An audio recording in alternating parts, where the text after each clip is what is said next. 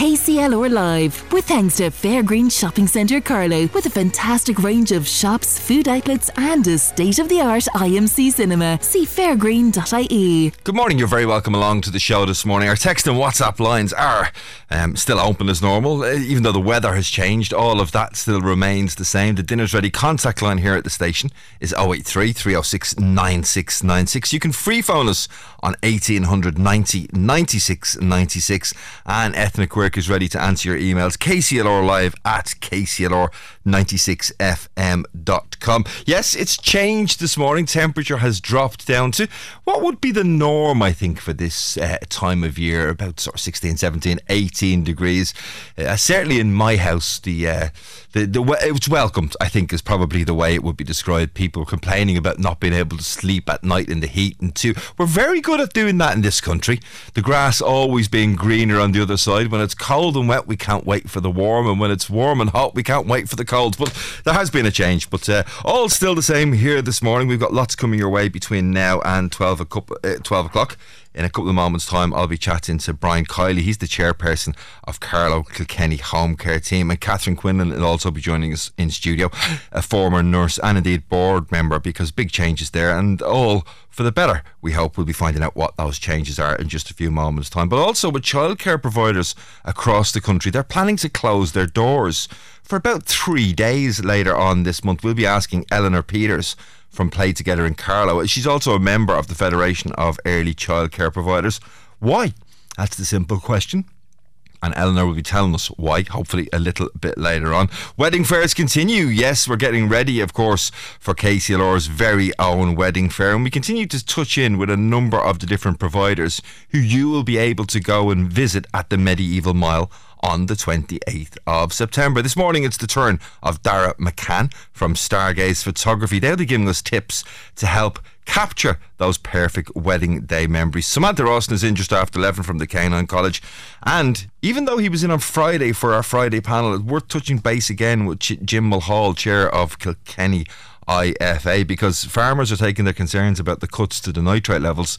I suppose they're taking them to the next level really as they head to the Fianna Fáil thinking in County Tipperary. That and lots more besides. Do get in touch with us on any questions you have. 083 306 9696. But as I mentioned there a couple of moments ago, Carlow Kilkenny Home Care Team have just secured the long-term funding and governance of its clinical nurse team. But what will that mean for the future of Carlow Kilkenny Home Care? Well, Brian Kiley is the chairperson of the Carlow Kilkenny Home Care Team, and Catherine Quinlan is a former nurse and also a board member, and they both join us in studio this morning. Good morning, ladies and gentlemen. Great to have you both in. Morning, Brian, first of all, to come to you, good news for Carlow Kilkenny Home Care Team? Yes, I think so. It's very good news. This is Palliative Care Week, and we're delighted to be on with a good news story. I think the background, a lot of your listeners will be familiar with the home care, as it's called. And it was founded by Ian Wilson about 35 years ago to provide palliative care in the home for the communities of Carlow and Kilkenny. And throughout that period, and Catherine, who's sitting beside me, and all of the nurses who've worked for Carlow Kilkenny have provided a service of providing palliative care in the home throughout that period. We're delighted to say that the HSE have eventually agreed that the funding of the nurse team will be their sole responsibility, which now gives us the opportunity to develop further services for the benefit of the communities in Carlow and Kilkenny. I mean, it's quite interesting. I mean, Catherine, you know, we just mentioned Palliative Care Week, and one of the interesting stats for me was that 4 in 10 adults in the Republic of Ireland prefer not to even think about the fact that at some point in maybe their lives or a loved one's life, palliative care is going to play an important part of their life. Your work over the years with Carlow Kilkenny Home Care Team, you must have come across so many stories of families who have benefited from that palliative care. Oh, we have indeed, and I'm happy to say that, you know, a diagnosis of cancer today presents us with a much more hopeful picture than that of 20 years ago. And with advances in medicine and in medical oncology, a lot of those patients are going on to lead very normal lives, and they're able to avail of treatment for their disease even when they have a diagnosis of cancer.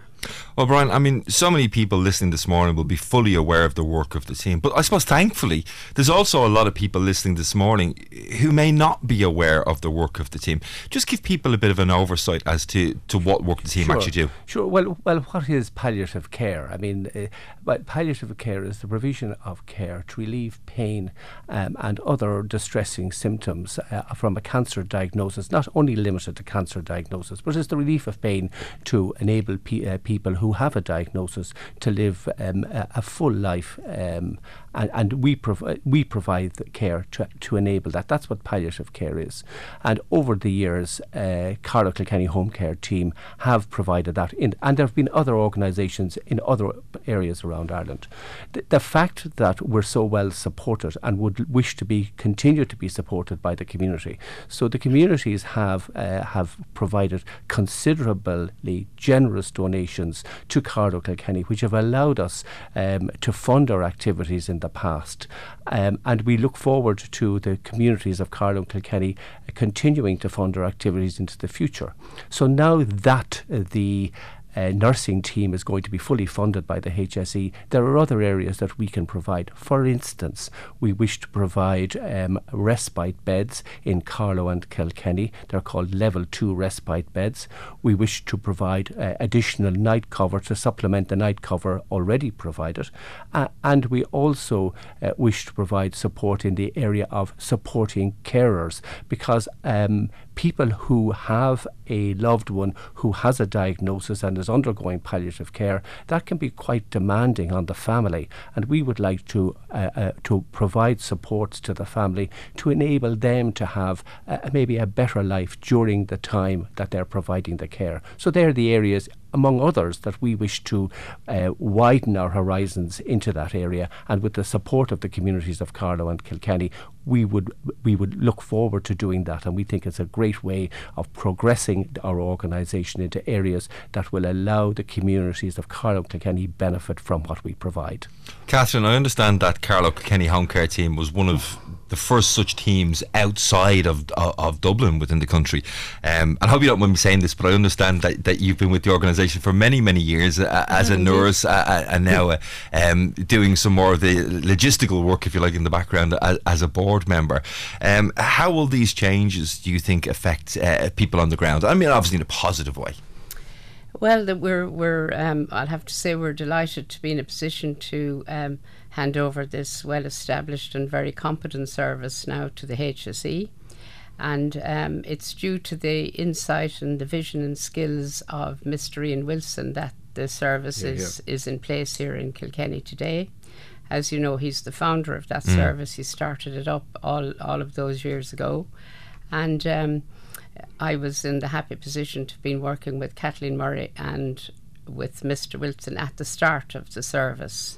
And then during my years as nurse manager, I had the privilege of attending to patients in their home, to bring in our skills to those patients with the diagnosis of cancer. And I'd very much like to thank all of those families, thousands of them, who welcomed us into their homes over the years and then went on to provide us with wonderful local fundraising. And the service, in a sense, then became the property of the people. It's the people of Carlow Kilkenny kept the service in existence up until very recent years, when there was a service agreement with the HSE, and now the HSE are in the happy position to be able to take it over from the point of view of funding it and going ahead from there. Brian, often when people hear about the HSE, I mean, they often get a bad rap in many, many regards. Yeah. Some people may hear this, it's been handed over to the HSE, oh no. That's going to mean delays, it's going to mean this, that and the other. But it's obviously a move that you guys as a group, as a board, are confident that the HSE will be able to maintain its existing level of service and hopefully even further improve it in the future. Yeah, well, that's a very good point. We've been in negotiation with the HSE for 2 years or more. And during that period, we have got written assurances with HSE in relation to the level of services. And I'm aware that the HSE have, since they've taken over the governance of the organisation of the clinical nurse team, they have recruited 2 additional nurses, and they're going to train those up. So there'll be, I think, 8 nurses in Carlow and Kilkenny. But I would like to emphasise, Brian, that this is the end of stage 1. It's the beginning of stage 2. We wish to provide, there are lots of other services that need to be provided out there to people who require palliative care, and to the carers. And we, as a trusted charity, wish to provide those services, and we're looking forward to the continued support of the communities of Carlow and Kilkenny in allowing us to do that. That's very important. The HSE now will run the clinical nurse team.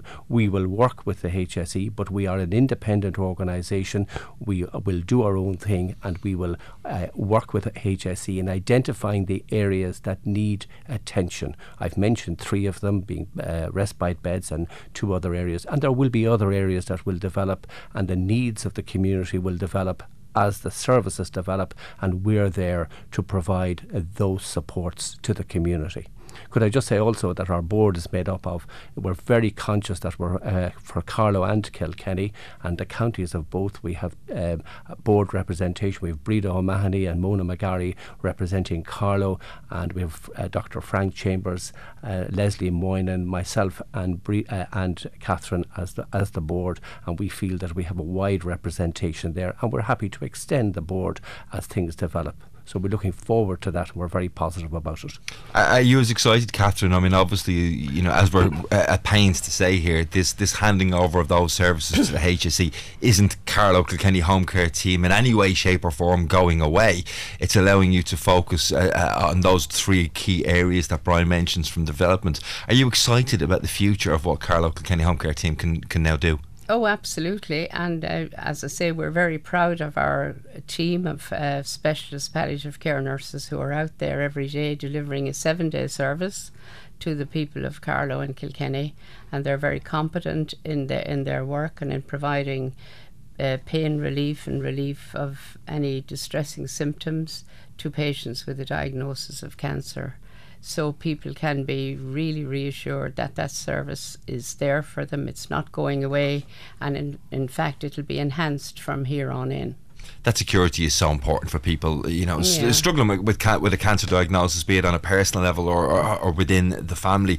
Fundraising is still going to remain a key part of what you guys as a board of directors have to do, but you'll be able to focus those funds now on these new 3 areas. I know, absolutely, and the whole what we're talking about is the result of progress, Brian, because when the organisation was founded, as you said earlier, the Carlow Kilkenny was the first one outside Dublin.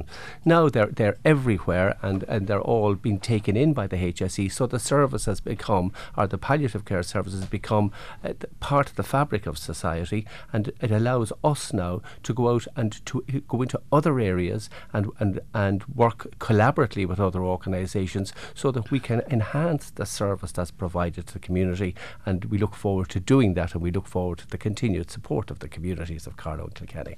I think you know, you guys and so many other organisations around the country that offer similar services have done. I can't find a word to describe the importance of the level of work that you've done, because palliative care is something that I think the perspective of, or the perception of maybe, has changed so much in recent years. It was something people were afraid to talk about for so many years, and now, although a tragical process for families to go through, I think when I hear people talking about palliative care, I always get a sense of relief is maybe the wrong word, but comfort from somebody saying he or she is not well, but they're going into palliative care. It's positive, again, the wrong word, but it's a real comfort to families, and to see, you know, the progression of the service, Catherine. It must be something that you're proud to continue to serve. Absolutely, and as I've already mentioned, like, palliative care today presents us with a much more hopeful picture than it would have done 20 years ago because of the advances in medical oncology. And many of the patients on the books of the specialist nursing team with Carlow Kilkenny, they would be receiving palliative chemotherapy, and then the specialist palliative care team would be there to visit them if required and when referred by their GP. And the team would then be able to be in a position to advise them on all the matters, because the diagnosis of cancer can bring with it a myriad of psychosocial problems as well as pain and other distressing symptoms. And our very competent nurses are in an excellent position to provide that for them. And we've no doubt that this will be a wonderful and exciting and very competent service going forward. Brian, can I read you a text and ask you to comment on it? It just came in from a listener, and thanks to the listener, Catherine, who sent this in. It says, I've seen Catherine in action a number of years ago in my friend's house, who sadly passed away. To say she's a ray of sunshine is an understatement. She brought tons of love, peace and understanding, and also very sound advice to my friend, her children, her family and friends. Thank you, Catherine, says that message. Thank you. You won't be surprised that we get text messaging like that, Brian, will you? No, no. I can only admire what the nurses do and what they have done over the last 30 years. And I know the admiration with which the organisation has been held in. I'm a new chairperson, and I know that when Ian Wilson was in charge, he and the clinical nurse team were revered by people who had benefited from the service. Could I just say, Brian, because I mightn't have said it earlier, that we will continue to work with the nurse team, and the provision of these services provides its own challenges for nurses. You can be experienced and you can be at it a long time, but that doesn't mean to say that it doesn't come with an emotional cost. And we'd look forward to providing supports to the clinical nurse team as part of our service also. I omitted to say that earlier, and that's important in providing services and supports to the nurse team, and we'll develop those in conjunction with the nurse team over a period of time. Catherine, you're a very popular lady, I have to say. I have the benefit of sitting on this side of the desk here in the studio, looking at all these text messages. It's actually quite distracting in a positive way, because all of the messages are coming in are obviously so heartfelt. I'm getting drawn to them all and really enjoying reading them. Another one says, please don't read out my name, but our family have had to use palliative care on 2 occasions. I cannot express my thanks enough. They are wonderful people. So just to give you and all the rest of the team a sense of all of those messages coming in, it's absolutely can fine. I just say it's not all about me? No, I know, but I was only very much part of a wonderful team that I was so privileged to work with over so many years, and in my role as nurse manager, I had an absolutely wonderful relationship with the staff there as well. And each day then when you go out to visit families, everything has to be going well at the base, and people have to be getting on well, and I couldn't have done anything that I've ever done without the fabulous and wonderful and very competent team that I was working with. I was only part of that team. Yeah, well, I'm sure I have to those. thank Mr. Wilson, of course, because without Mr. Wilson, none of this would have been possible. Absolutely. And Brian, I'll give the final word to you. I mean, I think it's important that we give people the confidence to know that although this is a change in the work practices of Carlow Kilkenny Home Care Team, you guys aren't going anywhere. No, I know, and the people before me, Ian Wilson and Catherine and all of the clinical nurse team and all of the people who have provided the service have got the confidence of the communities of Carlow and Kilkenny, and I'm here on behalf of the board and on behalf of the whole team to reassure people that we will continue to provide supports in the areas in which they're required, and we look forward to another at least 34 years ahead of us. I'm sure it'll be many more. I'm sure Catherine will be back in 34 years time. I'm sure she will. She probably won't be talking to me. She'll probably be talking to somebody else sitting in this chair. I won't be here.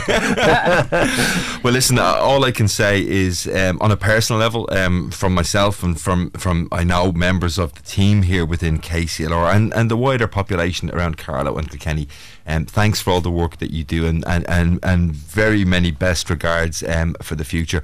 We're still looking to raise funds. We'll still be talking about events coming up. We'll still be on the ground offering that support and care, and you've created such a perfect model to hand over to the HSE. Fingers Brian. crossed everything continues to work as well as it has done so far. That's Brian Kiley, chairperson of Carlow Kilkenny Home Care Team, and Catherine Quinlan, the fabulous Catherine. I'm sure Brian won't mind me finding... As I say, it's not all about me. Well, we know, Catherine, you're just in a sense of imagery for all of the other members of the team. Thanks for your texts and comments. Please feel free to keep them coming in on that Dinner's Ready text and WhatsApp line 083 306 9696, 25 past 10 this Monday morning. We'll be back with you in just a moment. KCLR Live, with thanks to Fairgreen Shopping Centre Carlow, helping you step out of the sweatpants and into style. See fairgreen.ie.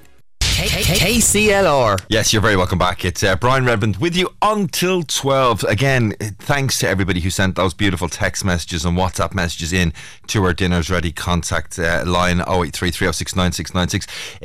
If you want to do so, if you want to share some thoughts, please feel free.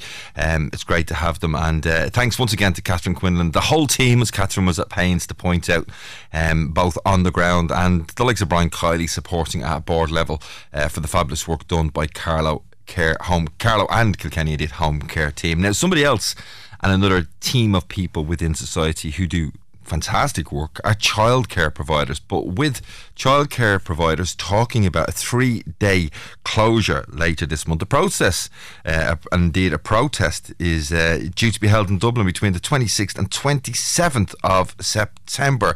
And joining us on the show this morning to tell us exactly why is Eleanor Peters. She's from Play Together in Carlow and also a member of the Federation of Early Childcare Providers. Good morning, Eleanor. Welcome along to the show. Why are you facing into this 3-day protest? Nice to talk to you again. So I spoke to you a few weeks ago and basically outlined some of the issues that we've been having regarding the lack of funding, or the insufficient funding, I should say, that's coming to the providers. Nothing has changed in the meantime. Unfortunately, we're still, at the same point as we were, and there's no communication whatsoever coming from the department other than to say everything seems to be okay from our side of things. So unfortunately, I did mention it at the time, it was a possibility, but I think it's definitely going ahead now, the 3-day closure, just to try and, make people aware and to make the minister aware of the essential function of childcare, so that if we close for 3 days, obviously everybody's going to have to scramble to find alternative options. And it's the last thing we want to do. We don't want to inconvenience. This is why we're in the job, to help and to offer solutions and to look after and to educate the children. But if this is something that we have to do to make people sit up and take notice, unfortunately, we've no choice but to go ahead and do it. And when we spoke a couple of weeks back, it was ahead of a number of childcare providers coming together to meet, I think in County Wexford somewhere. What was the feeling like amongst the members at that meeting? It's just, if you go along to any of those meetings, it's just despair, basically, in the room of people that have spent years and years, in some cases 20 to 30 years, carefully building up their business, building up their teams of staff. And now staff are leaving the sector because they're not being paid adequately. You can't blame them. And rooms having to be closed within creches, or in some cases entire creches are closing because the funding is not enough. And it's just, at the meetings, people, tell their own kind of situation, and it's awful. It's really, really sad to hear, the situation that they're in now, and fearful for the future then, obviously, as well. So a lot of people have said at the meetings, if they don't close for these 3 days, they'll be closing for good. There's a few who have said they won't open after Christmas if nothing changes. They're really feeling that desperate at this stage that they're talking about actually closing their businesses. Yeah, there's definitely, there's the smaller providers that might own, they have a preschool, say, that operates for 3 hours in the morning, and they're stuck at the same capitation, the same rates that they would have been getting in 2013. So, we're 10 years later and they're still getting the same €4.60 per hour per child that they would have been getting in 2013. And it doesn't make sense, because you can't park your car in Dublin nearly for €4.60 an hour, but somehow they're expected to run and operate a business and pay staff and pay overheads and etc for €4.60 an hour. But there has been no increase since then. Now the core funding did come in to try and alleviate the burden, the financial pressure on providers, but unfortunately it falls short. And Minister O'Gorman comes out and says, yes, but, we've put in 287 million into it, or, there's 1 billion going into childcare now per year. And when I took office, it was only, I don't know what it was, 400 or 500 million, which is fantastic. There has been a huge input into childcare. But if he comes in and talks to providers or attends any of our meetings that are still ongoing, by the way, every week somewhere around the country, he'll know the reality of it. It's just not, you can't make decisions sitting in an office in Dublin for someone down the country that has, dire financial problems. Like, it's just... Well, Minister O'Gorman over the weekend went probably a little bit further than you've suggested, because he actually said that the 3-day strike leading to childcare providers closing the doors is, quote unquote, not warranted. How does it make you feel when you hear the Minister saying that what you're planning isn't warranted? It doesn't surprise me, firstly, but it's frustrating, and I don't understand why he can't listen and understand what's going on, when to so many of our public meetings we've had TDs coming, we've had county councillors coming, and when they come to the meetings and they hear, they're like, oh yes, this is a problem, we're going to go back to government, we're going to bring this up, we're going to, but he can't seem to grasp the reality, or not just him, probably personally, it's his department that's working on it. They just don't grasp the reality of what's going on. So from sitting up where he is, maybe it does seem unwarranted, but I mean, when they see the thousands now on the 26th of September, there's buses travelling from everywhere around the country. I think there's 8 or 10 buses coming up from Cork, there's 6 buses coming from Galway. The buses are being booked. The Transport Authority in Dublin are doing deals, for people attending the protests. They've had such a demand for it. And when he sees the numbers out in the streets, he'll have to realise there's something not right. People aren't going to close their doors and travel to Dublin for 3 and 4 hours from down the country, just for the crack. It's not... No, yeah, I don't know. I don't understand why he can say it's unwarranted without looking closer at it. Eleanor, do you think there's a bit of a divide between, let's say the private childcare providers, which I understand you're obviously one of, and the community-based childcare providers? Because it's our understanding that many of the community-based providers also don't necessarily support these closures. Is there a difference and a bit of a divide within the community of childcare providers out there? Well, I think at the moment, from my understanding of it, private and community childcare providers are all in receipt of the same funding. So the difference obviously then for community would be that they don't have to pay rates, and maybe their overheads would be slightly less, if they're operating out of community centres. They wouldn't have the larger kind of rents and utilities and all that kind of stuff that we'd have. I really can't speak on behalf of them, but I do know that the large creche that closed down in Cork, and it's reopening now thankfully, that's a community service. So I mean, if they were feeling the financial burden and the increased admin burden and everything such that they had to close their doors, obviously the community aren't being looked after either.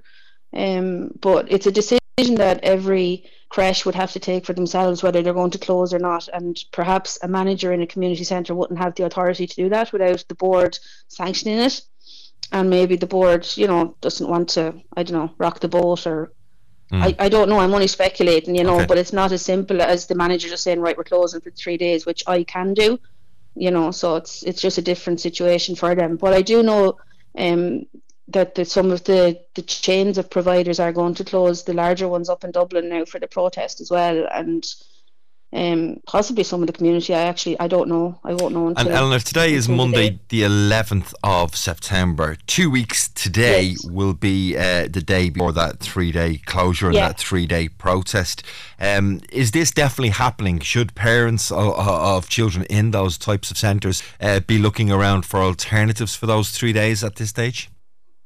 Unfortunately, I think yes. We notified all our parents, I think not last week, the week before maybe, or at the start of last week anyway. We've had very positive messages back in support, parents saying, look, this is, going to be an inconvenience, but we understand why you're doing it and we support you and we hope it all works out for you.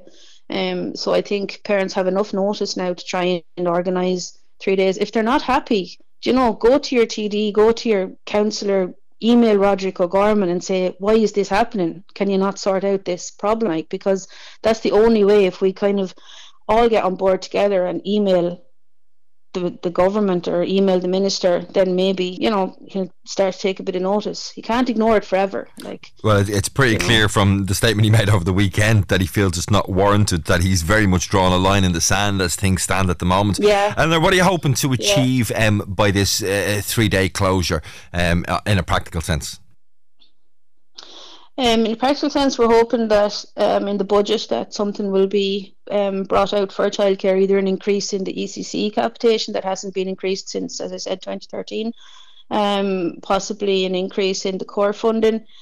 We're also looking for a few other things like the AIM programme to be expanded. That's the programme that supports children with disability for 3 hours in the ECCE programme. We want that to be expanded to full day support, because a lot of these children are in full daycare or trying to be in full daycare but don't get the support beyond the 3 hours. We're also hoping we really need the funding first to be able to attract and retain staff, so to pay our educators adequately for the job that they do, so that they will stay in the sector, because that's the biggest crisis at the moment. And as long as we don't have the funds to pay them, they're not going to want to work in the sector. There's a lot of students getting their level 8 in early childhood, and they're just going on to do primary teaching because they don't see a career or a future in childcare. Okay. But as things stand from your perspective, that as well. As things stand from your perspective, this 3-day closure taking place on the 26th, 27th and 28th of September is going ahead. Yes, absolutely. Absolutely it is. And I know several other childcare centres in Carlow and Kilkenny are on the same lines. Yeah, I was just going to ask that. Do you have any idea how many centres across Carlow and Kilkenny will be taking part in that 3-day closure? I don't have a number for you. I just know I'm in a group with Carlow and Kilkenny providers, and I'm not the only one that's closing on those days. So, yeah, it's something that parents should be aware of and know to expect. Yeah. Okay. Well, Eleanor Peters, thank you very much for joining us this morning. Eleanor Peters play together in Carlow and a member of the Federation of Early Childcare Providers. And just in case you didn't hear the start of that, the early childcare providers, many of them planning to close for a 3-day closure in just over 2 weeks' time, the 26th, 27th and 28th of September. Thanks again for all those texts of thanks coming in for Catherine Quinlan and all of the team at Carlow Kilkenny Home Care team. Really do appreciate that. It's 21 minutes to 11 o'clock. We're going to take a short break, after which we will be continuing to look at weddings here in Kilkenny and Carlow. KCLR Live, with thanks to Fairgreen Shopping Centre Carlow, helping you step out of the sweatpants and into style. See fairgreen.ie. Carlow, Kilkenny, KCLR. Yes, you're welcome back. Brian Redmond with you here on KCLR. We had Jim Mulhall, Chair of Kilkenny IFA, on the Friday panel, great Friday panel on Friday morning, talking about the derogation night rate levels and all the challenges faced by the people in the farming sector, particularly looking at the milk production sector, continuing the developments, because the farmers have said that they're going to go and I suppose picket, is that the right word? The Fianna Fáil thinking that's happening down in Tipperary. People already getting excised enough to text us and WhatsApp us here on the show. Thanks, Aidan, for your text message. We'll be joined by Jim Mulhall, Chair of the Kilkenny IFI, at 11:25. If you've got any messages that you want to get in for Jim, do get them in now. As I said, he's coming your way a little bit later on this morning. But something that's coming your way a little bit later on this month is KCLR's very own wedding fair, taking place at the Medieval Mile on the 28th of September. It's going to give us an insight into all of the different areas, wedding planning, people talking about being stressed. I don't remember being stressed in the build-up to my wedding, but I'm sure many of you will be listening to the radio going, yeah, well, of course you weren't, because it was Jen, my wife, that did all the work. It was indeed. But if you're somebody who's getting ready for a wedding, thinking about getting engaged, and want to get a bit of an insight for it, KCLR's very own wedding fair is coming your way. Now, one of the companies that will be there on the evening is Stargaze Photography, and Darragh McCann from Stargaze Photography caught up with our very own ethnic quirk to give her some tips on capturing those perfect wedding day memories. We keep this love in a photograph. We make these memories for ourselves, where our eyes are never closing, hearts are never broken, and time's forever frozen still. I'm joined by Darragh McCann of Stargaze Photography. Darragh, you're going to be joining us at our wedding showcase evening up in the Medieval Mile Museum on the 28th. Welcome. Yeah, hi Edna, how are you doing? Looking forward to it. Whereabouts are you based, Dara? I'm based in just off the Waterford Road in Kilkenny City. How long have you been a wedding photographer? I have been a professional since 2016, and the majority of my work has been all around the country since then, but really in the last few years I've really honed it into Kilkenny and kind of regional southeast of the country. Tell me that. You must have seen it all over the years. Yeah, we kind of had our name in lights there a few years ago, back in 2018, when we shot this very famous hay bale shot in Kilkenny. It was like this giant tiered wedding cake made out of hay bales. Yeah, I remember that photograph. That was stunning. Do you find that couples now have set ideas of the kind of photographs that they want to capture of their day? Yes, some do. Most don't. Some will come to you, I like this, I've seen this on Pinterest or whatever. But a lot of couples will contact me and they will have looked at my work or maybe a referral or something, and they kind of trust what I do, and I have a kind of distinctive way that I work. It's good fun for them, and nothing's too serious, and a lot of candid stuff, which is what kind of couples like. But in short, I think they trust what I do. It's very important, that relationship, isn't it? You do have to have a huge degree of trust in the person who's taking photographs of one of the most special days in your life. Oh, absolutely. I would arrive early in the morning, maybe around 2.5 to 3 hours before the ceremony, and you're really with the bride for most of the day, like up until the meal. Then there's, depending on the size of the wedding, but you might be looking at around 2 hours, maybe sometimes a 3-hour break during the meal. But other than that, you're kind of in and around the whole time. And if you're with the guys in the morning, then you got them. A lot of times they don't know what to do with the flowers or where things go or whatever. And we pick up different pieces of the puzzle along the way, and we can always kind of help in any way that we can, You must be used to studying the nerves then. So I've been told that I have great patience, because I have 2 small kids myself. So I have learned over time to be a lot more patient with people, and timekeeping is an important one as well, because I suppose on the morning of a wedding, timekeeping is very important from your photographer, because sometimes bridal party getting ready from 6:30 in the morning, 7, 8, whatever time, and then we will arrive maybe around 11, maybe 11:30, something like that. And sometimes there's not that much happening, loads of time, and then all of a sudden they've got to do so many things, and there's only like half an hour to go or whatever. So it's really an experienced photographer will keep on top of that and say, okay, listen, we need to be doing this now, and we're going to do a Prosecco shot, maybe, if you have some nice robes, or if you have any details, have all this kind of stuff. If you have a nice hotel or a nice room, make sure that it's clean and there isn't like clutter all over the place, which can tend to be the way. It's really experienced that you can really guide the wedding party and help them out, And come here to me, when you talk about clutter there, I presume you can use Photoshop and packages. I don't know anything about photography, but I presume you can edit out some of that clutter and some of the blemishes and things like that if needs be. Maybe even a family member. No, absolutely, but kind of what I was... Oh, family members is a total different story altogether. But really what I was talking about with the clutter would be just kind of like the plastic wraps for the dresses and shoe boxes and all that kind of stuff. That's just that's just a bit of housekeeping. Like, get it out of the way, get the place nice. Get the bed made. Because sometimes you're in these really nice rooms and maybe they've been there the night before, maybe 2 nights before, and it's a bit of a mess. So you kind of want the location or a vintage car or something.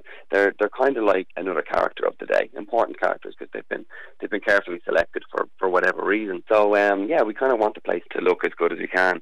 Now, in regards to the family members and stuff, you mentioned Photoshop and enhancing and stuff. It's not something that I do a great deal. Like, I know how to do it, and there's no problem. Enhancing photographs and making things look really nice, that's just a given. I don't go crazy on that kind of thing.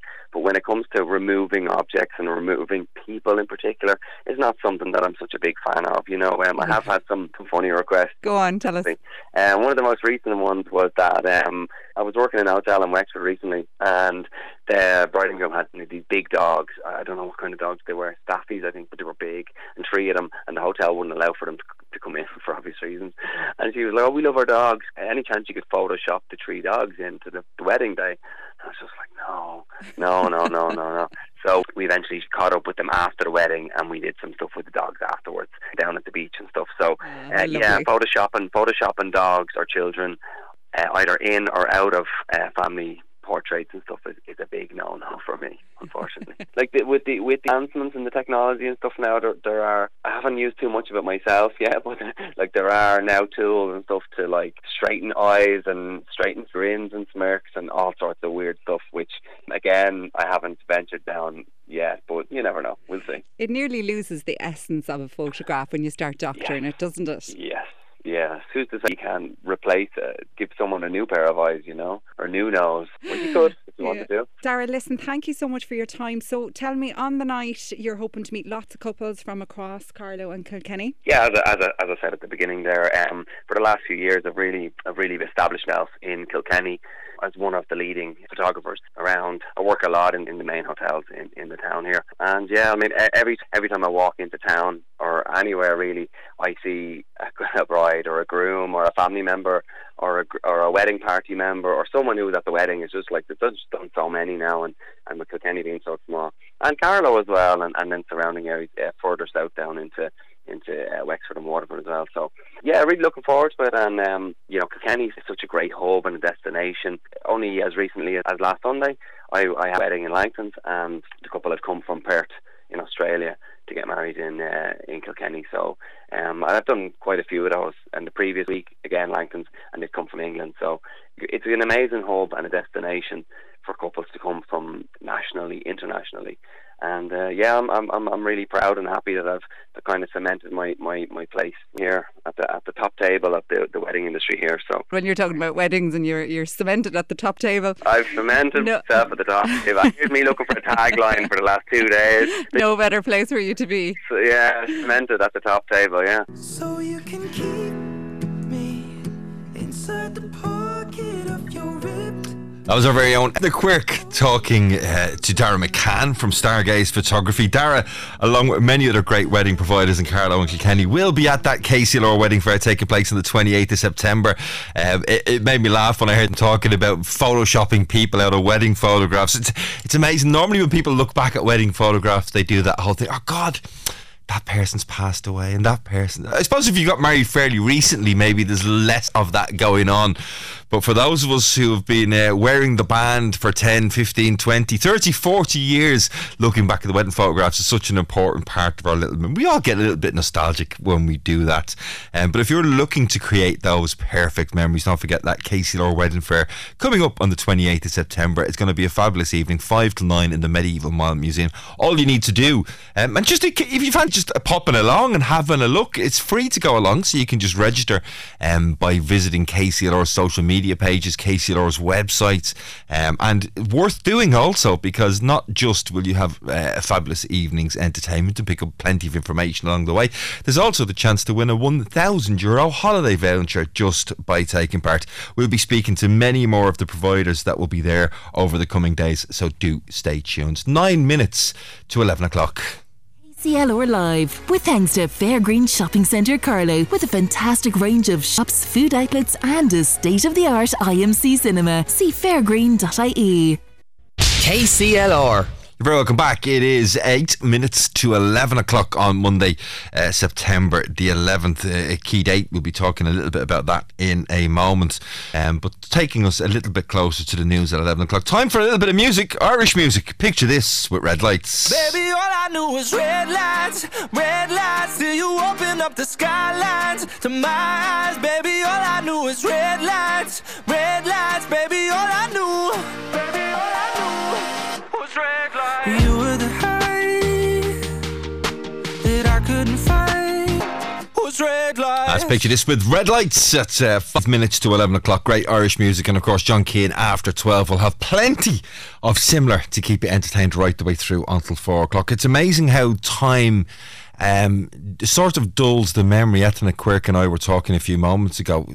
I hadn't even realised until Ethna mentioned it. Of course, it is the 11th of September 9/11, 22 years ago, the day when almost 3,000 people lost their lives. You know, you think about coming up to the news on September 11th, 2023, and how that story dominated news headlines globally for months. Slightly miraculous. I was reading some stats from 9/11. The fact that there was 50,000 employees working in the World Trade Center, and an additional 40,000 people pass through those complexes every day of the week. It is slightly miraculous that only, I can't believe me saying that, only 3,000 people lost their lives on that day back in 2001.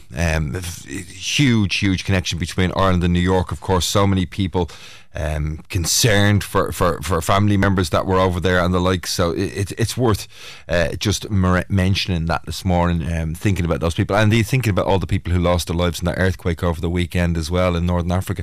These tragedies, they really do reach global news headlines, and we've got the news headlines coming at 11 o'clock this morning, and I just thought I'd mention 9/11, the fact that it is the anniversary of that today. I was actually in an airport, of all places, when the news of 9/11 broke, but the hassle we had on getting home was small compared to the tragedy that was faced by those 400 police officers and firefighters among the dead, and our thoughts are with them and all their families today.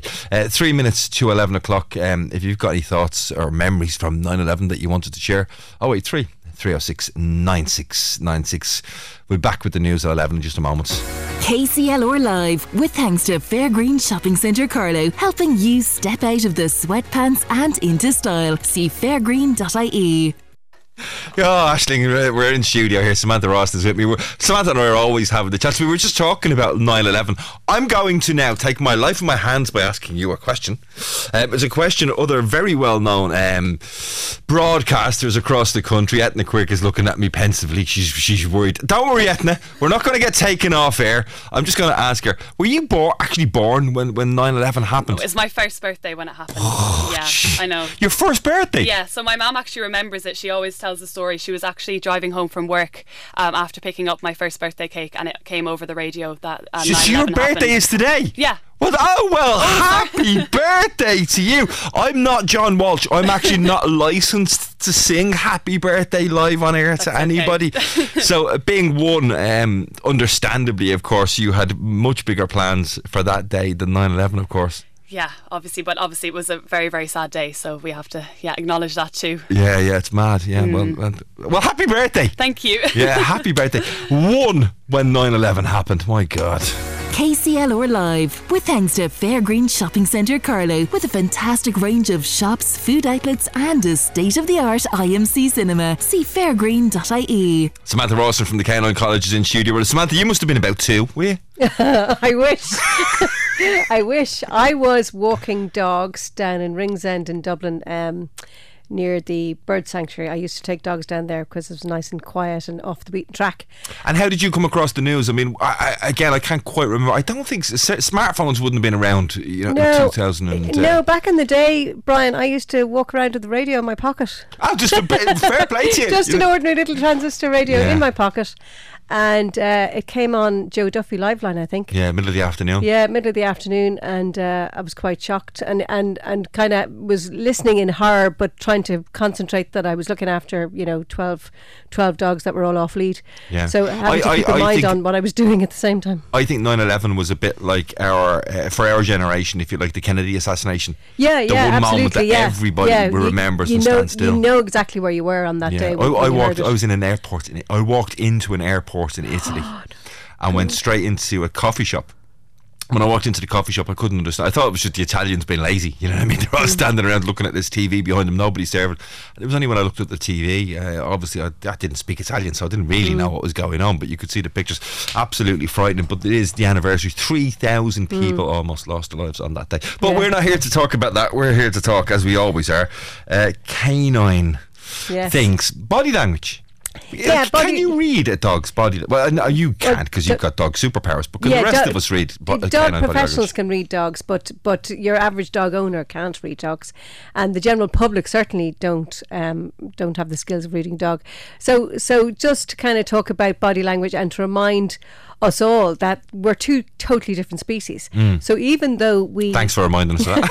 We do socially coexist, and dogs live with us because they share an awful lot of our qualities, in that they share family groups. There's a hierarchical system. They share food. They hunt together for food. They're cooperative species like we are. However, there's a couple of things that separate us, and one is language. So we are verbal animals, so we communicate by speaking. Right. Dogs are visual animals, so they do most of their communication by body language. So sometimes when you're greeting a dog, it's really important to stop, observe them, see if they want to actually engage with you. Just because you want to engage with them doesn't mean they want to engage with you.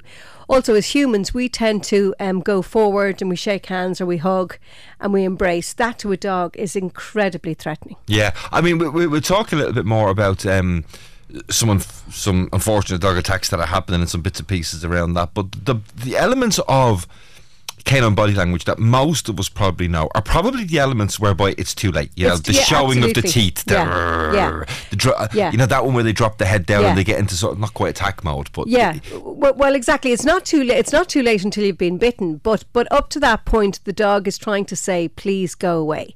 Please back off." A dog doesn't want to be aggressive. I mean, I look after dogs and I have 8 dogs of my own. And when you watch dogs, they do an awful lot of visual communication to say, please back off, please stop. The last thing they want to do is to put their teeth on another dog or another human being. What about turning your back? You know, there's the things that we teach to kids. You know, we teach, don't. So if you are confronted by a dog who's saying, please back off, should you literally back away? Off. Absolutely, back off. Yeah. See what I did there? That was good. I'll do it again. Should you literally just back away? Yes. Or is turning your back okay? If a dog is growling, it means back off. Give me some space. I don't feel comfortable. If you don't listen to that growl, you will get bitten. Some dogs, though, are so nervous or so insecure, they won't even growl. So just because a dog seems okay doesn't mean it is okay. And what's really important to remember is dogs don't talk. Right, so sometimes dogs won't even growl, they won't even bark, they won't even do anything. So that silence can be a cue as well. So that's why looking at their body language is really important. And I was actually looking at my own little fella yesterday, Rascal, who is so cute and has cute ears. His ability to communicate that he feels threatened isn't as easy as the other dogs who might have ears that pick up or tails that will go onto their bum. So small little fluffy dogs like the cockapoo crosses, they can be actually hard to read.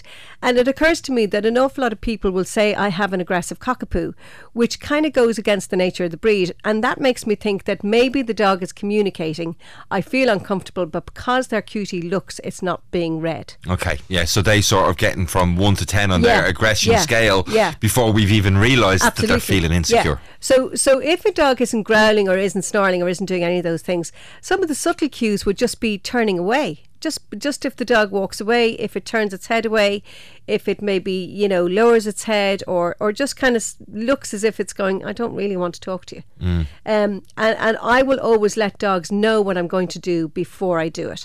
So if somebody says to me, I'll pick the dog up, I will say, stroke him first, let him know that you're there. Don't suddenly pick a dog up, because that's tantamount to, a bird of prey coming down and picking up a mouse. Yeah. Do you know what I mean? You can't just suddenly swoop down and pick up a dog. You've got to let them know it's going to happen. So you stroke them first a couple of times, see if they're okay with that, and then slowly pick them up. I want to move on and talk about when we do get to the point whereby the unthinkable is happening or has happened, because I mean, we got more stories coming from the UK just this week of dog attacks. I know you've got a tip that from a family's perspective, that you should never have a dog that's bigger than your smallest child. Is that right? Yeah. So if somebody rings me and says, Samantha, I'm thinking of getting a family dog, the first thing I'll say is how old is the youngest? Because dogs grow rapidly within a year. Children don't grow as fast as dogs do.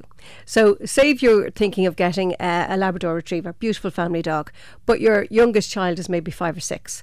So when that dog is fully grown, that child's only going to be 6 or 7. Yeah. So he's going to be able to knock over the 6-year-old and consequently knock over the 6-year-old's friends. Yeah. So that dog might not be the most appropriate dog for the family at that moment. So I will always try and say, pick a dog that's not going to be bigger than your smallest child if it happens to jump and stand on its 2 back feet. I have a dog at home now. I'm only 5 foot nothing. I have a dog at home. You're not even that, are you? I thought you were about 4 foot 8, to be quite honest. And he's taller than me when he jumps on me. So I actively invite him to jump on me, but the joke is he's actually taller than me when he jumps on me. So, just goes to show. Yeah. But, you know, we've had those stories about the dog attacks, and even here in this country, I heard one of. Now, thankfully, it wasn't on a person just last week. It was on a beach up in Dublin. Okay. It was one of those breeds that are described as attack dogs. Now, the story goes that this dog was on a lead but not muzzled, getting back into the car, got free of its owners, straight down the beach and locked on to another little dog. Oh, okay. So you had a situation there where you've got both owners of both dogs trying to separate those dogs. God forbid, if you're around an attack that happens, what advice would you give to people? I would say stay out of it. Because dog fights usually will only last a couple of seconds. Like most traumatic things in life, it seems longer than it is, and most dog fights will be over very quickly. So, but if the dog looks as if it's being killed by the other dog, then the only thing you can do is maybe, you know, grab a bucket of water and try and douse it with water, or to spray something if there was deodorant or any kind of spray, to maybe spray something around the dog's eyes. A pal of mine actually in a dog fight grabbed the dog's tail. Yeah. Now you need to be very brave and very quick to do that. The other thing I've seen is if you kind of go and grab their back leg, or go inside and almost attempt to grab their testicles. You need to, their testicles? Testicles, their testicles. Most dogs will stop what they're doing if you're I'm going not near surprised. their private parts. But you have to be careful, because the dog could then lash out and bite you. Yeah. And dogs will always attack the victim, if you like. So if the dog then turns around and attack you, the other dog could then join in. So it's mad, isn't it? Yeah, so dogs are pack animals, and they will all join in whoever the victim is. Yeah. So that's why you'll see in dog fights, you know, dogs can get on quite well, and then one day they're all turning on one another before you know it. Yeah. And then one day there's a dog fight, and everybody will jump in on the person who's the victim. When I heard that story, the piece of advice that was given was the bucket of water thing, and I was like, I'll check that out with Samantha. She'll know. Yeah. But the other thing is that sometimes if you walk away, now I know obviously that's a very traumatic, frightening experience, but if the guy had probably got into his car and driven off, the dog might have followed him. Yeah. Do you know what I mean? Wondering where he's in his because if you stand there, you're almost an audience. And an awful lot of dogs, if you give them the choice between pursuing what they're going to pursue and you walking away and following you, they will hopefully, if they have a bond with you, they will follow you. Okay, so that's all the body language stuff in and around aggression. Let's call it that. Yeah. But I mean, when we are interacting with our own species, the body language also often tells us when somebody's in a bad mood, but it tells us a lot more about our work colleagues or people at home. Are there other things we can learn about our dogs other than when they're feeling aggressive from their body language? Oh yeah. If they're feeling a little bit sad, if they're feeling a little bit, you know, sorry for themselves, like most people who know their dogs well will know if the dog looks unwell. So my girl a couple of days ago was kind of very down on herself and had very sad eyes and didn't wag her tail when I spoke to her, which is very unusual. So I took her down to the vet just to get her a once over, because she's 13. So if your dog is kind of not its normal self, you'll know. But if they're quiet, if they kind of don't seek social engagement, if they go off by themselves, and any little kind of yelps or little creaks, like I was brushing one of my dogs the other day, and when I picked up her leg, it kind of creaked. So I kind of thought, oh, there might be a bit of arthritis in there. Okay. So I suppose the thing to remember is that when you speak to a dog, you've got to speak to them nicely. Kind of, you know, being angry or screaming at them isn't going to work. If a dog is running away from you, the best option is to make a mad noise, a noise that you wouldn't usually make, and to run away.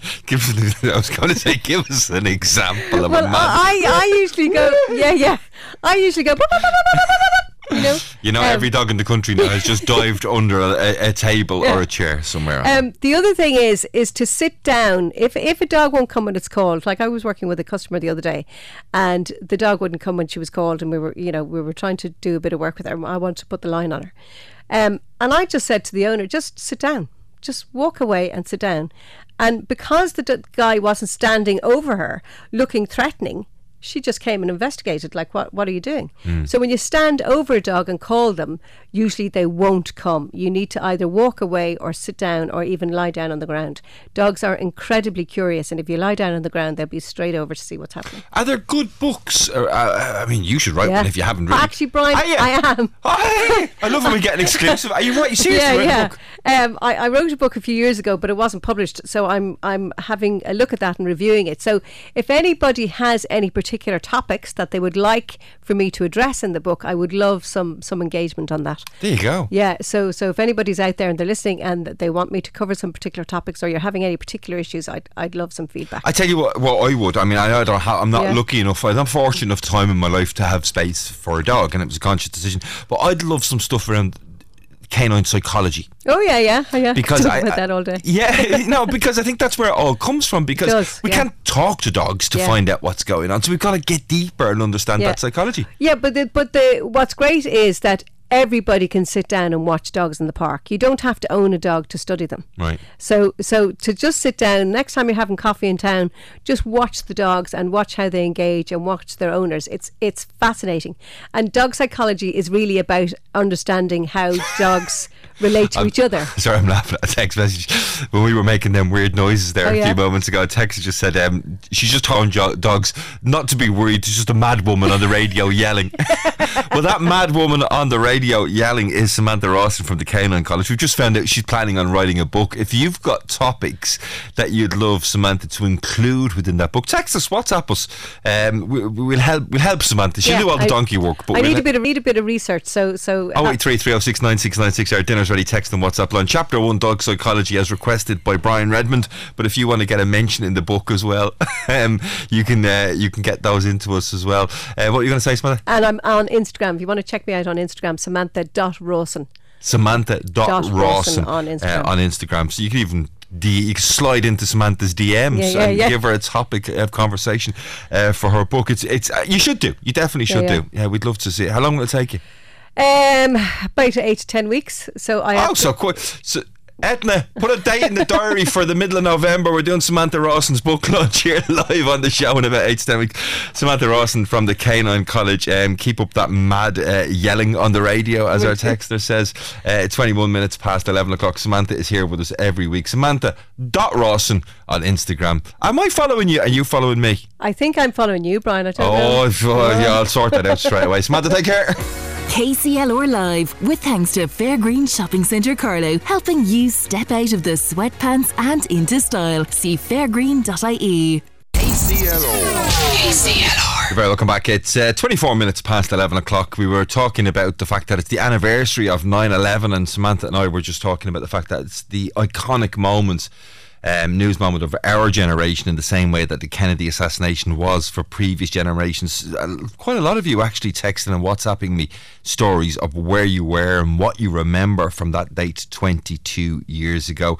Hi Brian, I remember being in Ibiza, walking along the promenade and hearing people shouting at each other that were on boats, that the Twin Towers were hit by a plane, the panic on everyone's faces, and there was a rush to get to the airport, to get home in case of a lockdown on flights. It will forever live in my memory, and the loss of people in that attack, may they rest in peace. And I think a story that probably beats them all, from Tommy.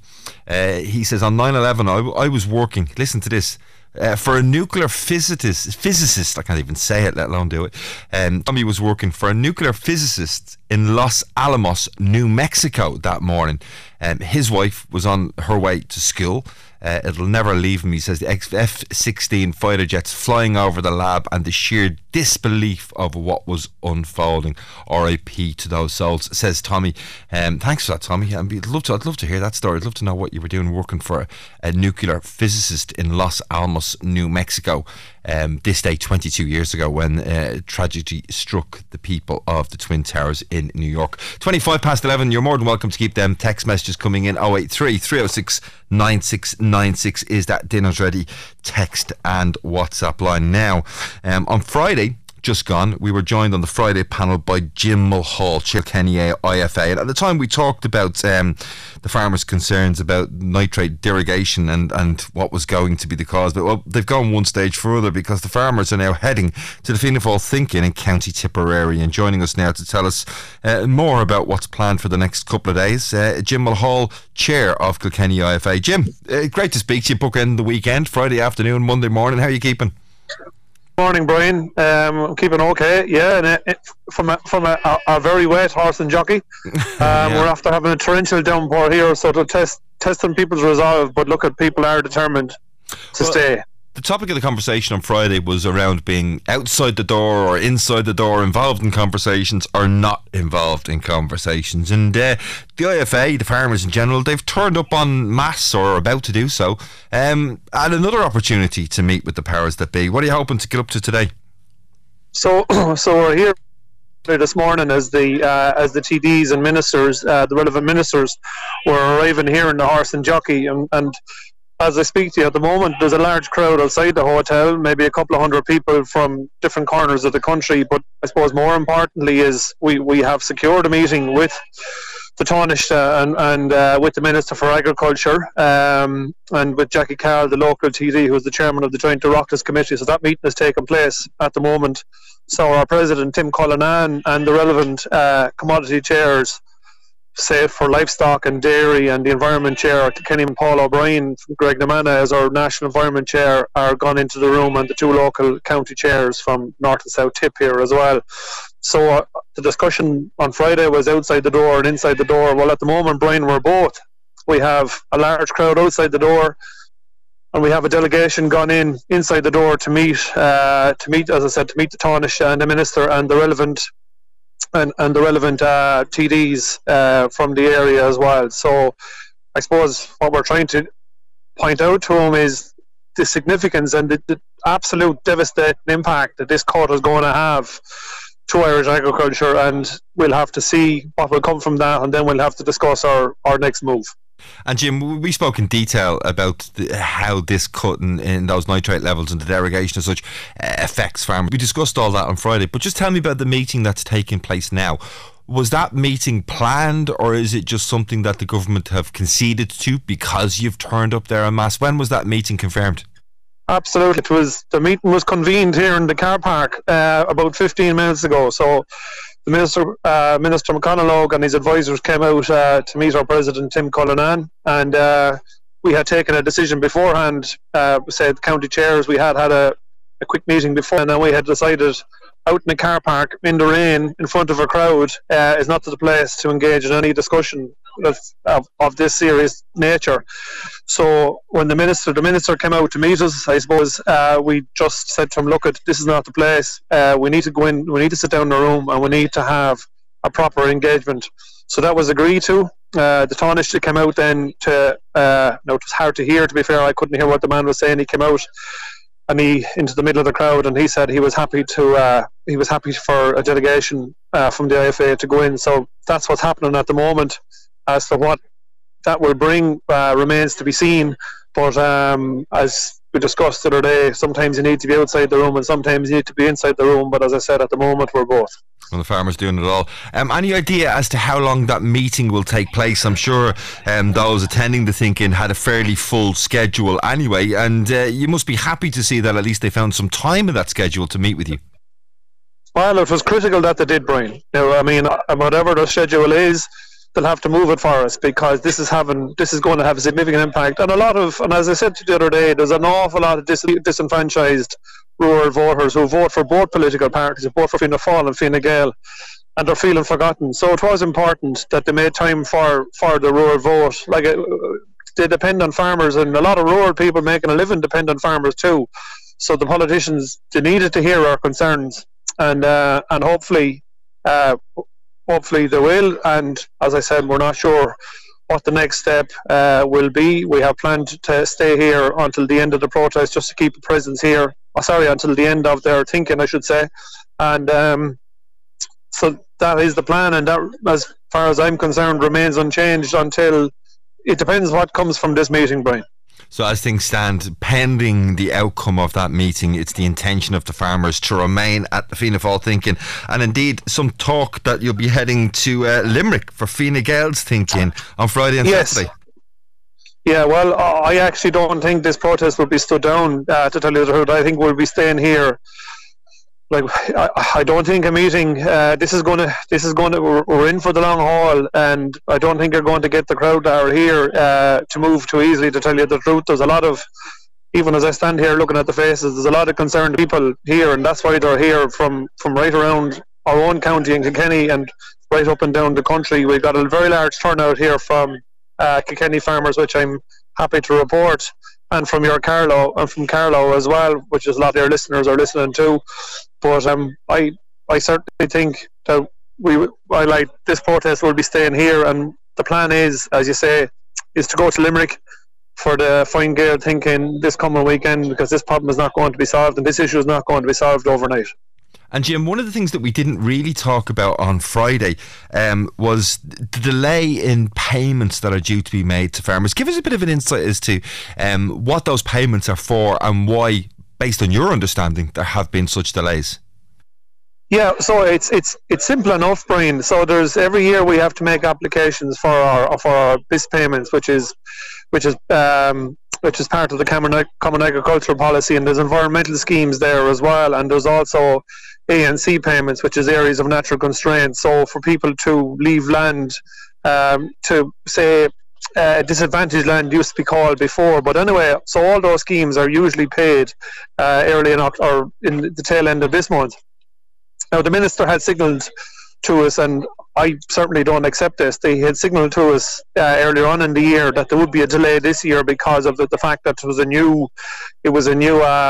new scheme, and they had to resource it and get the IT set up and the programme set up for the payment. However, my argument to that be there is no other sector of society, I mean, nurses or teachers or anybody else who receive money from the state wouldn't accept a delay in payment. And it was up to the Minister to lead and to resource it and get it sorted, or find a mechanism to issue people some of the payment until the software and they had the IT part sorted out, and then they could sort out the end of it at a later date. But I call that an excuse, and we've had enough excuses from this Minister. He just needs to get the payment out, because people depend on this money, Brian. I mean, this is a very expensive time of year, as all your listeners know, whether it's a farm household or not, in terms of getting youngsters back to school. Children are going back to college. My own son went back to college last night, and so you have to find money for accommodation, money for college fees. So these are costs that everyone listening to this call know that's on in a lot of households. And it's just not acceptable that a minister can say, "Oh, hang on a few weeks there, lads. We're waiting to get the IT written," and like saying we'll have it right next year. But sure, it's live horse and get grass. Next year, sure. I mean, it's just not acceptable. So I think the minister needs to get this matter sorted as well, because this affects a lot of people. Well, we have enough excuses, Brian. Every day, every week is a busy time of year in farm life, but I mean, it's a particularly busy time of the year at the moment. Are you expecting more farming community members to arrive throughout the afternoon? What's the mood like amongst those that are there at the moment? Well, as I said, there's nothing like rain to dampen the spirits and to get people focused on the issue at hand. But people are here; they've arrived in large numbers, and there is a rota done up to keep the crowd here. So different counties are coming at different times. Kilkenny are here on this morning. I'll be back here again tonight, and it'll be kept going right through the day. So there's a rota done up, and that's all organised, and the people will be here for staying overnight and staying tomorrow. And I suppose the message we're trying to send to the Minister is, we're here, we're not going away. He's just going to have to sort the issues that are there, and I think the time for excuses is over, Brian. It's up to him to lead and sort out his department. But we shall find out throughout the afternoon. Jim, I'm sure if it's okay with you, we'll check in a little bit later on in the morning or into the early afternoon to see, has that meeting that wasn't planned but nevertheless has convened, to see if that meeting has shed any further light onto the situation and to see how things are progressing. Jim, we might check in with you again quickly tomorrow on the show and see how it's progressing from there. Jim Mulhall, Chair of Kilkenny IFA, thanks for your time this morning. Jim speaking to us live, as we said, from that Fianna Fáil thinking in County Tipperary. Yeah, good news. They've been invited into a meeting. We weren't expecting to hear that, but we did bring it to you live here on the show this morning. And do stay tuned to our news bulletins right throughout the afternoon. We'll keep you up to date with how the farmers and the politicians are all getting around the same table and what might come about of it. 24 minutes to 12 o'clock, and we're going to take a short little break, after which we're going to change tack a little bit and we're going to speak all things Culture Night, Tullow Culture Night. KCLR Live, with thanks to the Fairgreen Shopping Centre gift card, the perfect gift for all occasions. See fairgreen.ie. KCLR. Yes, you're very welcome back to the show. 21 minutes to 12 o'clock. Lots of really interesting texts and WhatsApps coming in about 9/11, people telling me where they were and what they were up to. You can nearly put them together in all sorts of a little book. Also, people talking about the IFAs. We heard there just before that break, Jim Mulhall, along with many other farming members across the country, and particularly Kilkenny and Carlow, down at that Fianna Fáil thinking, and they've been invited in to a meeting, as they said, rather than standing out in the car park in the rain. Texter says, ask the IFA about the ordinary non-farming people that have a right to have rivers and normal levels of nitrates if anybody has any doubts. Well, that's the thing. I mean, you know, there's lots of different angles in all of these stories, and it's a difficult job.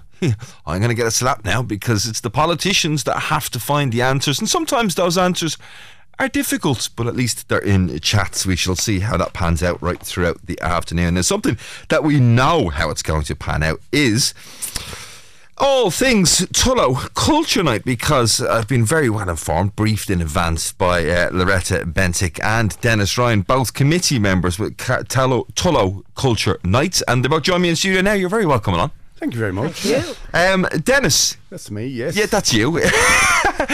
Culture, really important to us here in Irish society. We're always banging on about it, and rightly so. Yeah, I suppose we're always very proud of our culture, and it's a very diverse culture that we have, be it sports, be it music, all sorts of entertainment, and even, I suppose, even family life, you know, has a culture of its own as well. So, you know, culture isn't just one thing. It's a whole diverse system, if you like. Yeah, it is. I mean, like, people sometimes mistakenly think of culture as being the arts. They're not. The arts are part of our culture, but our culture is everything that makes us what we are.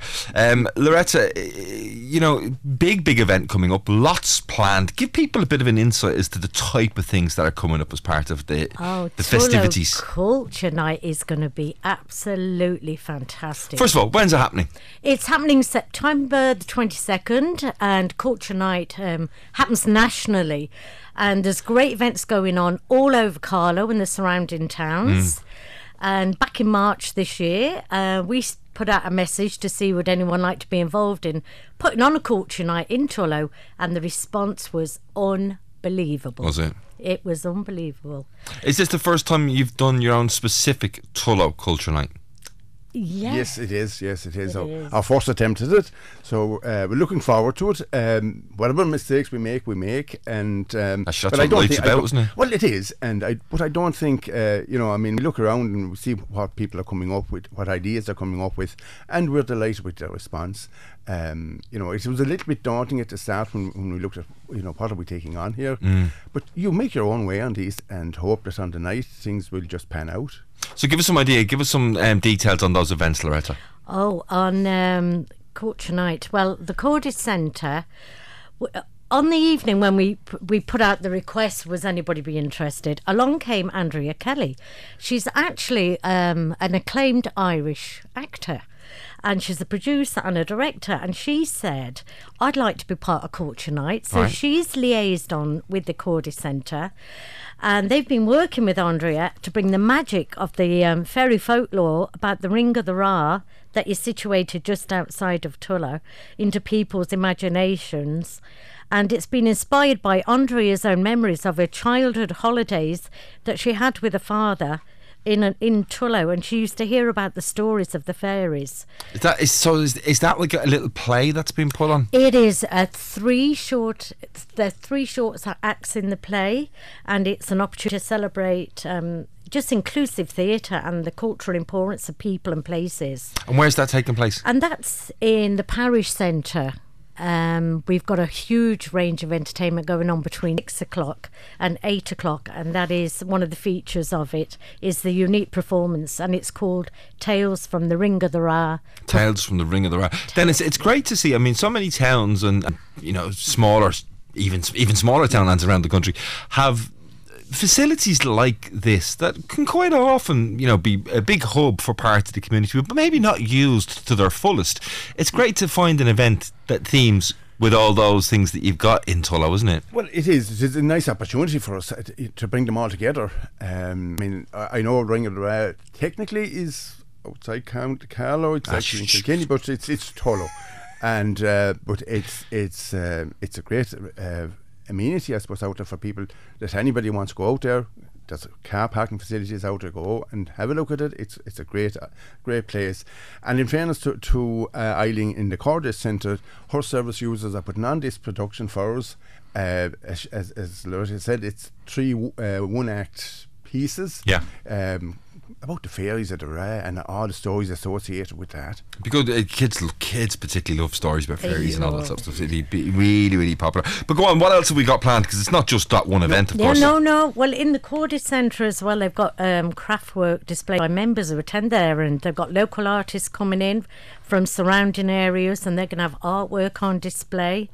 And we've got an African drumming workshop. Okay. And I would like to mention every event is free. Yeah. And all the tickets are available in Tullow Discount Store.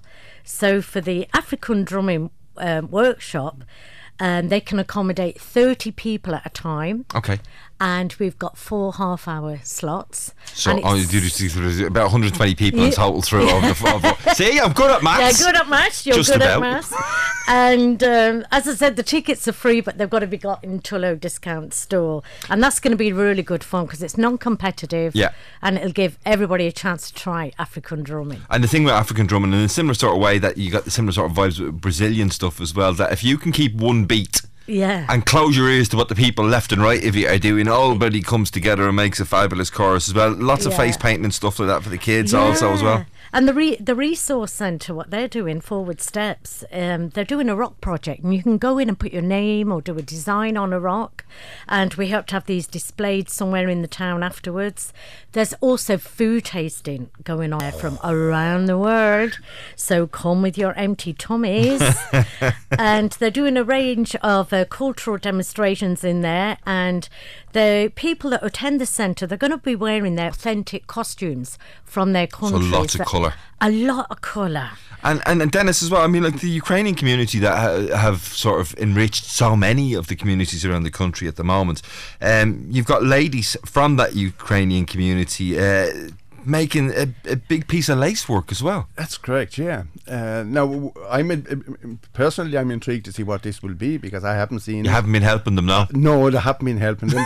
They've been working away in the background, but they assure us that they'll have a fabulous piece for us and will be available for viewing in the Cordes Centre, isn't it? Yes, the Cordes Centre. Yeah. And of course, so many of these events, one of the most popular attractions is the tea and coffee station because everybody loves a cup of tea and coffee. You've got that to wash it all down as well. But Tullow Library are also involved as well. Yeah, they're putting on a film, a documentary film called Tension, and it's about Carlow art and craft makers who've worked together to create unique pieces of work, even during the challenges of COVID.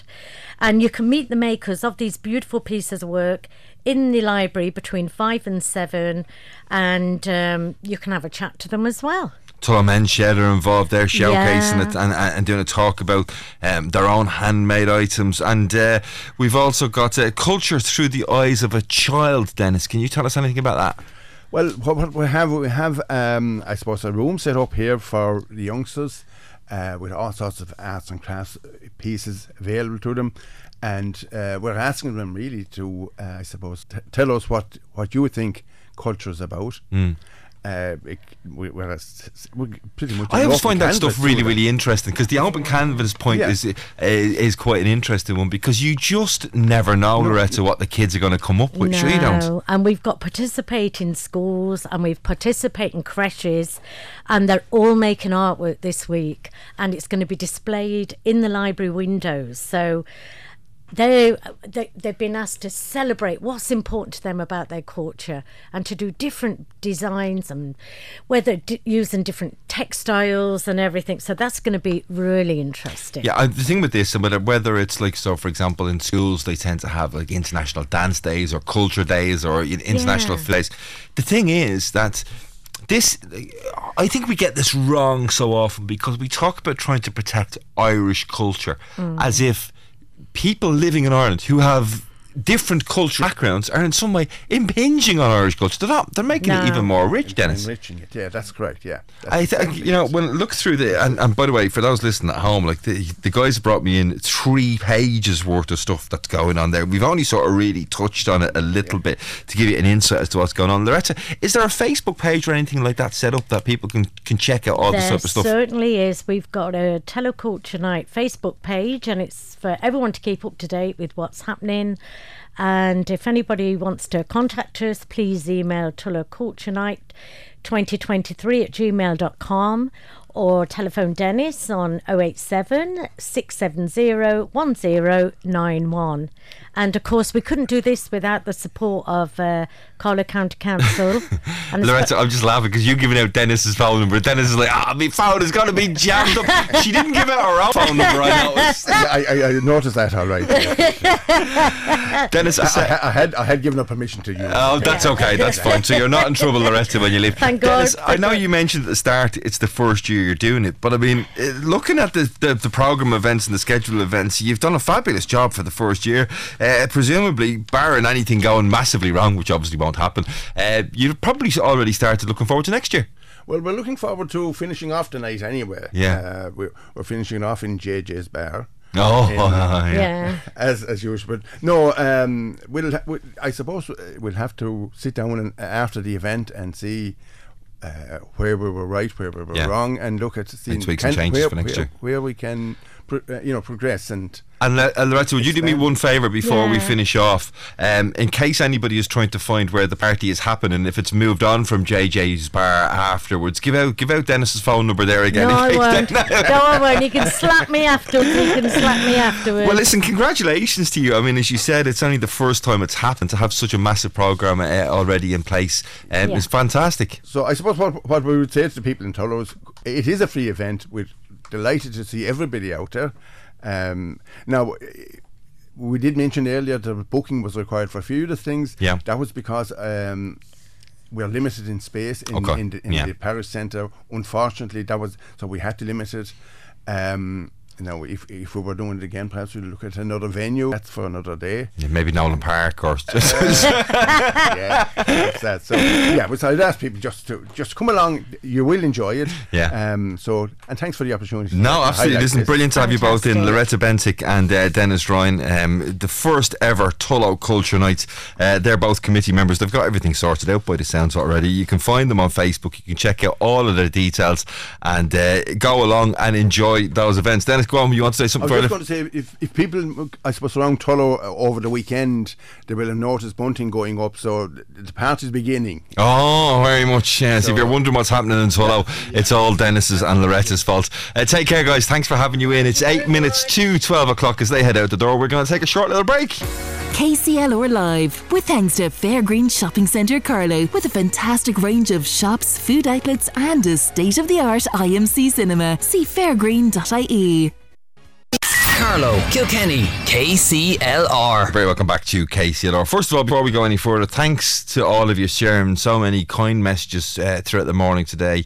Telling us your stories, obviously, of 9/11 and your memories, but also talking about the Carlow Kilkenny home care team I know that stuff is personal, so it's always nice when people do share it. Etna Quirk is in studio. It is Palliative Care Week, obviously, as well, Etna. It is indeed. We just had a lovely message through, and as you say, thanks to people for sharing them. I'm just going to read it out. My mum passed away a year ago, and life would be very different without the home care team care. I think it's great that they've got funding and they are recognised for the work that they do. They were such a great support to the family. They see what you don't see, and they say the right thing at the right time. They were a great comfort to us, and I think every family should be able to avail of their services. And that's from the Cudahy's in Bracken. And I read it, I'm getting very emotional, because we availed of the services of the home care team in May, before my dad died. And just a massive thanks, and I said it to Brian and Catherine earlier when they were here, the work that they do for families, and the dignity that they provide to people who are at the end stages of life is just, words can't describe it. It's only 4 months since your own father passed away. Yeah. And when I was talking to the guys earlier on, and I mentioned to them about how people had talked to me about palliative care and the comfort that they got out of it, I was thinking about you guys. Yeah.